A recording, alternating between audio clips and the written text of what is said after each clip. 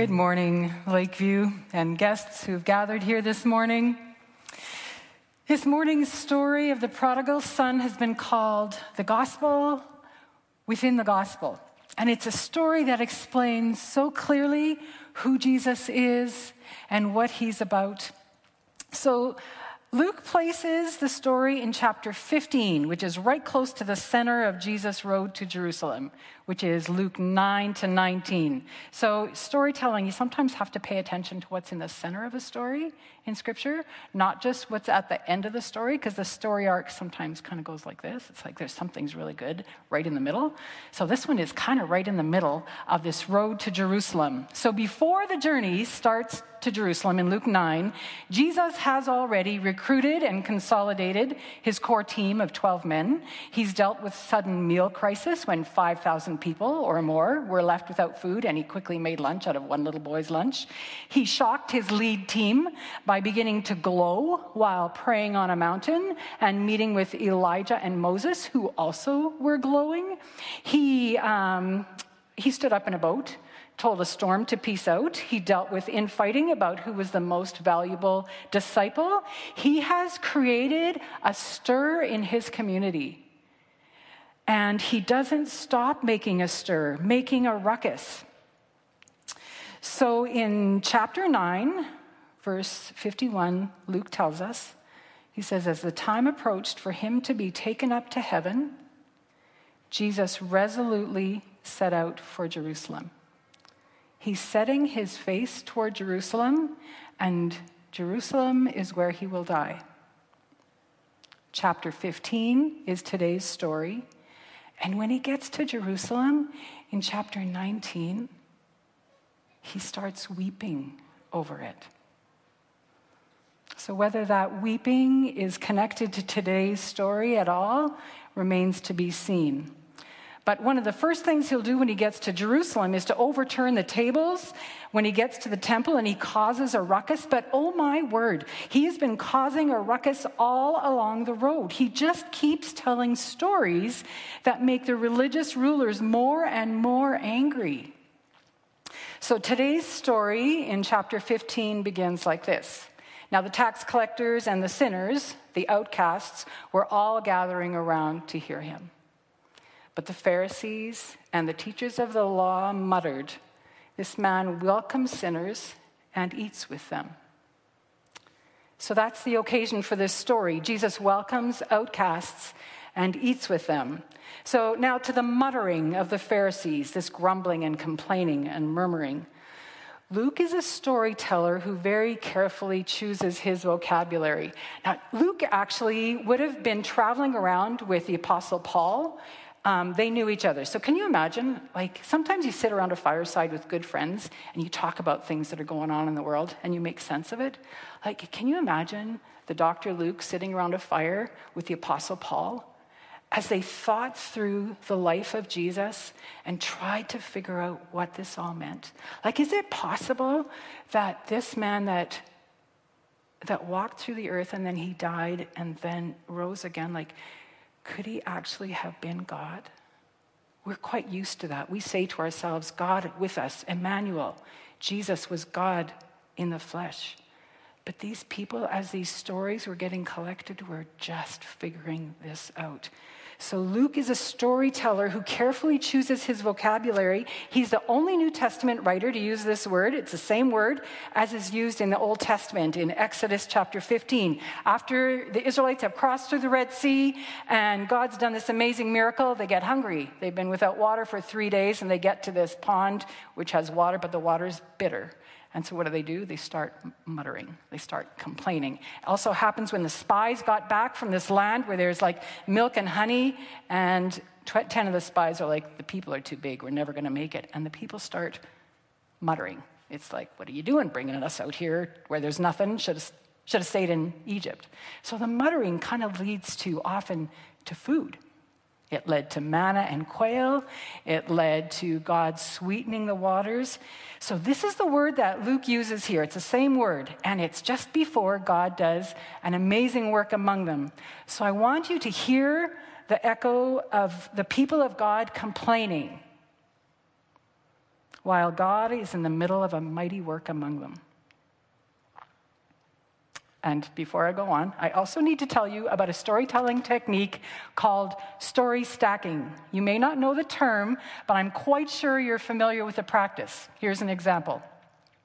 Once upon a time, there were 3 little pigs whose mother sent them out to make their way into the world. The first little pig bought a load of straw, built himself a nice little house with straw. He'd just finished building the house when a big wolf comes, and he says, little pig, can I come in? Can I come in? And the little pig goes, not by the hair of my chinny chin chin. So the wolf huffs and he puffs. And what happens? He blows the house down, right? Okay, so second little pig buys a load of sticks, builds a house of sticks. The wolf comes and he huffs and he puffs and he huffs and he puffs. He has to puff a little bit longer. House falls down. So you see the story pattern. Third little pig comes along. He's built a house out of bricks. Wolf comes along, huffs and he puffs and he huffs and he puffs and he huffs and he puffs and he huffs and he puffs and he cannot blow the house down. So the end of the story is that the third little pig and possibly all of his brothers sit in the house of bricks, and the crazy wife and the crazy wolf tries to blow the house down. See, the story was begun to be told. It was published in the 1800s. The story's got a long shelf life, and it was probably told long before that, but it probably wouldn't have survived as many generations of children if it was just about a little pig who built a house out of brick, and a crazy wolf tried to blow the house down. I said wife, didn't I? So you have 3 little pigs, they buy supplies, build a house, wolf comes, and the house either falls or stands. That's the pattern. Luke actually uses something similar. He talks about a wise builder. Builds a house on a foundation of rock, and the storms come, and the floods come up, and the house, does it stand or does it fall? It stands on the rock. And then there's a foolish builder who builds on the sand, and the storm comes, and the floods go up, and the house falls flat. So that one, the only thing that stays the same is a storm. Everything else is flipped around, but it's this story stacking that makes the point. So today is one of those 3 stories that Jesus tells, and while the story of the prodigal is totally strong enough to stand on its own and beautiful enough, there is so much that we hear when we hear the echoes of the 3 stories together. So the tax collectors and sinners were all gathering around to hear him, but the Pharisees and the teachers start muttering, "This man welcomes sinners and eats with them." And Jesus hears the muttering. And he turns to them and he says, "So suppose that one of you has 100 sheep and you lost one. Wouldn't you leave the 99 in the wilderness and go after the lost one until you found it? And when you found it, you can be sure that you'd put it across your shoulders, rejoicing. And when you got home, you'd call your friends and neighbors, saying, 'Come with me, celebrate, I found my lost sheep.' Count on it. There's more joy in heaven over one sinner's rescued life than over the 99 good people in no need of rescue." So with this story, Jesus has masterfully taken control of the muttering crowd, and he's reframed the issue. He shifts the setting from a scandalous meal to a rescue mission. And he also kind of disarms the Pharisees a bit by giving them the benefit of the doubt. Suppose this happened. Wouldn't you do this? And you might see the Pharisees nodding, relaxing their posture, uncrossing their arms. I mean, maybe. I don't know if the Pharisees ever relaxed when Jesus started telling stories, but who knows? Maybe this felt safe to them. And it's also not a new metaphor. So it's a story of a shepherd, and the shepherd of the sheep is a primary metaphor for God in the Hebrew Scriptures. Psalm 23, "The Lord is my shepherd, I will not want." Jesus casually says, suppose one of you, but everyone would recognize that in reframing this scandalous meal as a rescue, he's also placing himself in the center of the story as the Good Shepherd, who's not only welcoming outcasts, but he's going after them. Psalm 23, the shepherd leads the sheep, but he doesn't chase them. He doesn't go after them. Here, Jesus is teaching us something new. God is doing something new with incarnation. God has become flesh. God is going after humanity through Jesus to rescue. God, the Creator, has become a seeker. And Jesus begins to tell what this looks like. So story one is a good shepherd, or the lost sheep.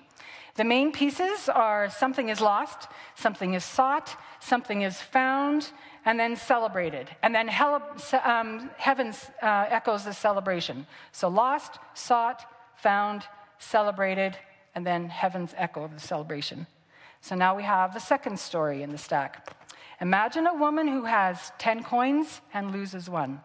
Won't she light a lamp and scour the house, looking in every nook and cranny until she finds it? And when she finds it, you can be sure she's going to call her friends and neighbors. Celebrate with me. I've found my lost coin. Count on it. That's the kind of party that God's angels throw every time one lost soul turns to God. Celebration on earth and an echo of this fantastic celebration in heaven. What kind of food would you order at a party like that? Do you know, Jordan? What kind of food do you love?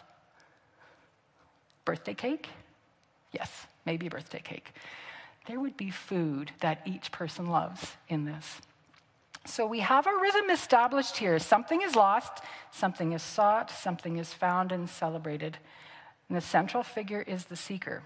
Now, we don't hear much in these stories, the first two, about the thing lost, but about the one seeking and finding and celebrating. And do you hear the zooming in, too? The first story is 1 in 100. Then the next one is 1 in 10. And now Jesus goes to 1 in 2. There was once a man who had 2 sons. We know the rhythm, right? We know the seeker, and we know what will be lost. It's a son. And the younger said to his father, "Father, I want right now what's coming to me." So the father divided the property between them. Books and books and books have been written to help us understand the depth of loss in these 2 lines. I have loved Kenneth Bailey's books about the prodigal son.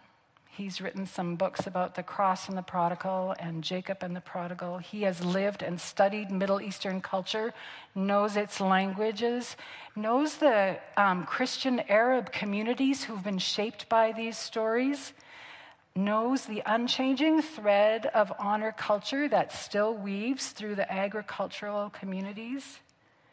Our Canadian reference points can only really begin to understand what would be seen in this act. It's a flippant wish for an inheritance without the giver, and it's as good as informing your dad that you really wish he was dead.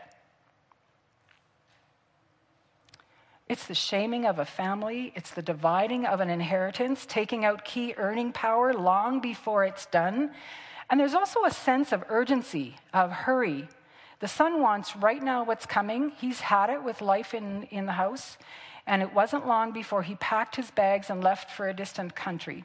So you could understand this to mean that he liquidated all of his assets and left town as quickly as possible. Sold what needed selling. And you could also expect that no respectable person in that village would actually have contributed to the shame of his father by buying any of the things that the son was trying to sell. He would have had to go far from the core of the village to find anybody who would sell what he was selling. So this would have caused the further undoing of the father's reputation in the village, as well as that of the son. If the villages do anything here, it would be to reinforce the shame of this act, and they will never let the son forget this if he ever did try to return. The villages have a long memory. And from the beginning, the description of this father is impossible to understand. It's without parallel in Middle Eastern literature. There are not stories of dads who do this. He is not deceived. His undoing for the sake of his son is fully intentional. And there are echoes here of another story There was a weak father who was deceived by a younger brother who stole a birthright. It's possible that Jesus is even echoing the foundational story of Israel, where Jacob and Esau and their old father engaged in something like this. Jacob deceived his dad, took off with the birthright, and the older brother Esau was left at home angry. And Jesus places himself into the position of the father. Oh, pay attention to the echoes of this story in Scripture as well as maybe in your own mind. So it wasn't long before the younger son packed his bags and left for a distant country, and there, undisciplined and dissipated, he wasted the whole thing. He wasted every bit of money that he was given. And Jesus starts going into deep details, creating a lost, shamed outcast, perhaps far worse than what the Pharisees have seen or are protesting here. This son had not just wandered, he had not just misplaced through no fault of his own. He left and shattered his father, his family, and the loss is even further described. After he'd gone through all his money, there was a bad famine all through that country, and he began to feel it. So he signed on with a citizen there who assigned him to his fields to slop the pigs. He was so hungry, he would have eaten the corn cobs in the pig slop, but no one would give him any of that either. That brought him to his senses. So this is possibly the first departure from the story patterns. Neither coin nor sheep ever turned back toward the seeker, right? And there's an important moment here. Is this the third story's shift? What is the son pivoting towards? Is he pivoting from separation toward reconciliation to the Father, or from pig slop to good food in his belly? If the story pivots to the son here, the son initiates his own salvation. Ken Bailey argues hard that the son has not turned to the Father to be reconciled. He says the son has now devised another plan for him to be independently living outside of his father's house, outside the boundaries of family, and he develops a rehearsed speech that will be his only chance to manipulate his father into giving him a salary as a hired hand so that he can still earn his own independence. Father, I'm going to say, Father, I've sinned against heaven and against you. I'm no longer worthy to be called your son. Hire me as one of your hired hands. Do you hear heaven here? In the first two stories, heaven is echoing the celebration, but here the son calls heaven in almost as a witness to divide him further from the Father. And in turning back to the village to face the shaming ceremony, because the villagers have not forgotten, the villagers may be waiting for him to come back, but it's not with anticipation or grace. To face the shaming ceremony for losing the inheritance, and he may even be the most lost when he comes to the border of the village. He got up and he went home to his father. Now the story rhythm kicks in again with a shift in pace because the seeker, the father, goes after his lost son. And if the son enters the village, the villagers will begin this shunning and shaming ceremony, which they know well. But while he was still a long way off, the father saw him and was filled with compassion for him, and he ran to his son, threw his arms around him, and kissed him.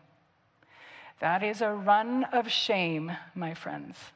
It would have been shameful for the son to be walking through that village, but it was shameful for a Middle Eastern respected father to pull his garments up so that he could run.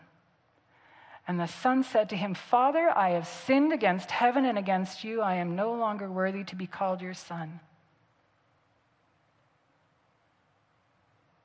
He doesn't finish his speech. He doesn't make a suggestion that he return as a hired hand. Because at this moment, for the prodigal son, this is the moment when he's found. He lets himself be found. He doesn't finish his rehearsed speech asking to earn his way out of the deep hole he's created. Like the sheep, like the coin, he lets the seeker, his father, find him. And his father's act of coming down into the street, accepting shame for running through the streets to get to his son, rather than the son being spurned and sent away by the village, has rescued his son. But the father said to his servants, who seemed to have been running down the street with him because they're right there, "Quick, bring the best robe and put it on him. Put a ring on his finger and sandals on his feet. Bring the fattened calf and kill it. Let's have a feast and celebrate. For this son of mine, he was dead, but he's alive again. He was lost, but he is found." And the father and his servants, they clothe him and they honor him and they bring him safely through the village that would have been ready to throw him out. And they begin to celebrate. So the story vibrates a bit about the edges, doesn't it? But basically it's the same pattern as the first two. There's a seeker, there is someone lost, there is someone chased, someone is found, and celebration begins. So now all that's left is the celebration. But every one of these stories tampers with the listener's understanding of God. Every variation builds on the stories they know, and then it runs out. It leaks out. It breaks out, as God has done in Jesus.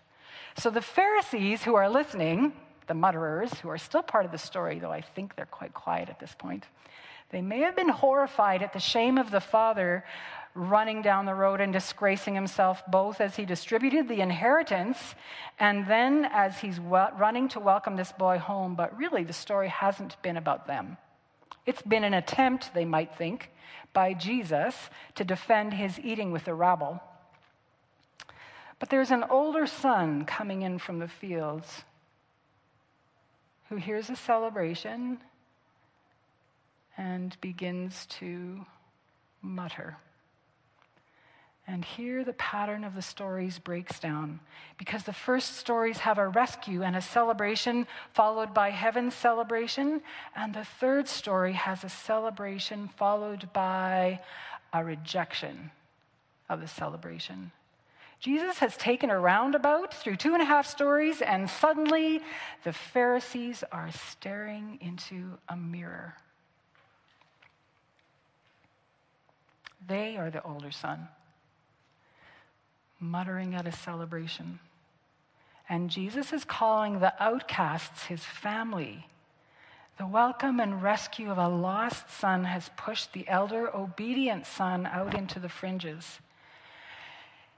And the father responds immediately. He pivots. He's the seeker who knows when one is lost. And now the father humiliates himself again. For the second time that day, he leaves the feast celebrating his younger son, leaves his honored guests, and goes for a public conversation and confrontation with his son.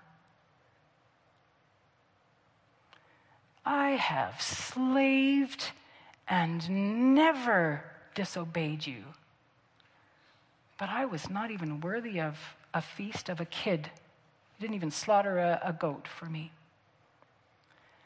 It's almost a mirror image of what the younger son said. The younger son said, "I've sinned against heaven and you, not worthy to be called your son." God the Father, God the Son here running to the prodigal, pleading with the eldest son, doing everything that's needed for reconciliation. Does not want hired hands trying to earn their way back to the table in shame. Does not want legalistic children trying to do the right thing to earn their inheritance or their reward. Wants the mess of sons and daughters at the table, honored not because of anything that they've done, but because he ran to them. He runs to us. And the story ends there with the father pleading, please come in. Your brother was dead and he's alive. He was lost and he's found. But at the end, it's the older brother who's lost.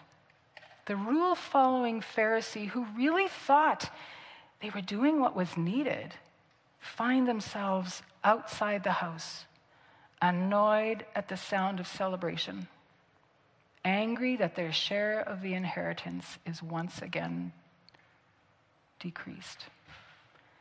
But Jesus in the Father says, "You always had me. All I have is yours. You always had me. All you have is yours." This helps to make sense of so many of Jesus' other stories too, doesn't it? You always have me. Whether you labor for an hour or a day, whether you followed every rule, or whether you wasted everything, I am the seeker. And the story ends without any resolution. But Jesus weeps when he sees Jerusalem, knows that his role in redeeming his children is not quite done.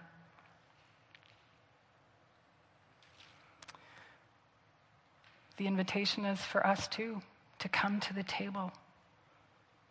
However you get lost, whether you're distracted, whether you have no voice, no agency in your decisions, whether you have wasted everything, or whether you find anger welling up in you and you cannot face Jesus. You cannot face a God who's like this.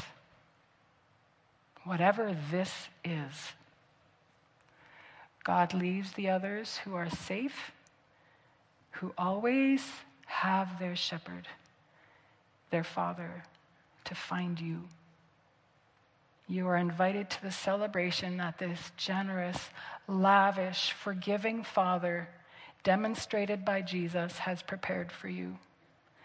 And the love of our Father, our Creator, our Seeker, is not like anything you have experienced.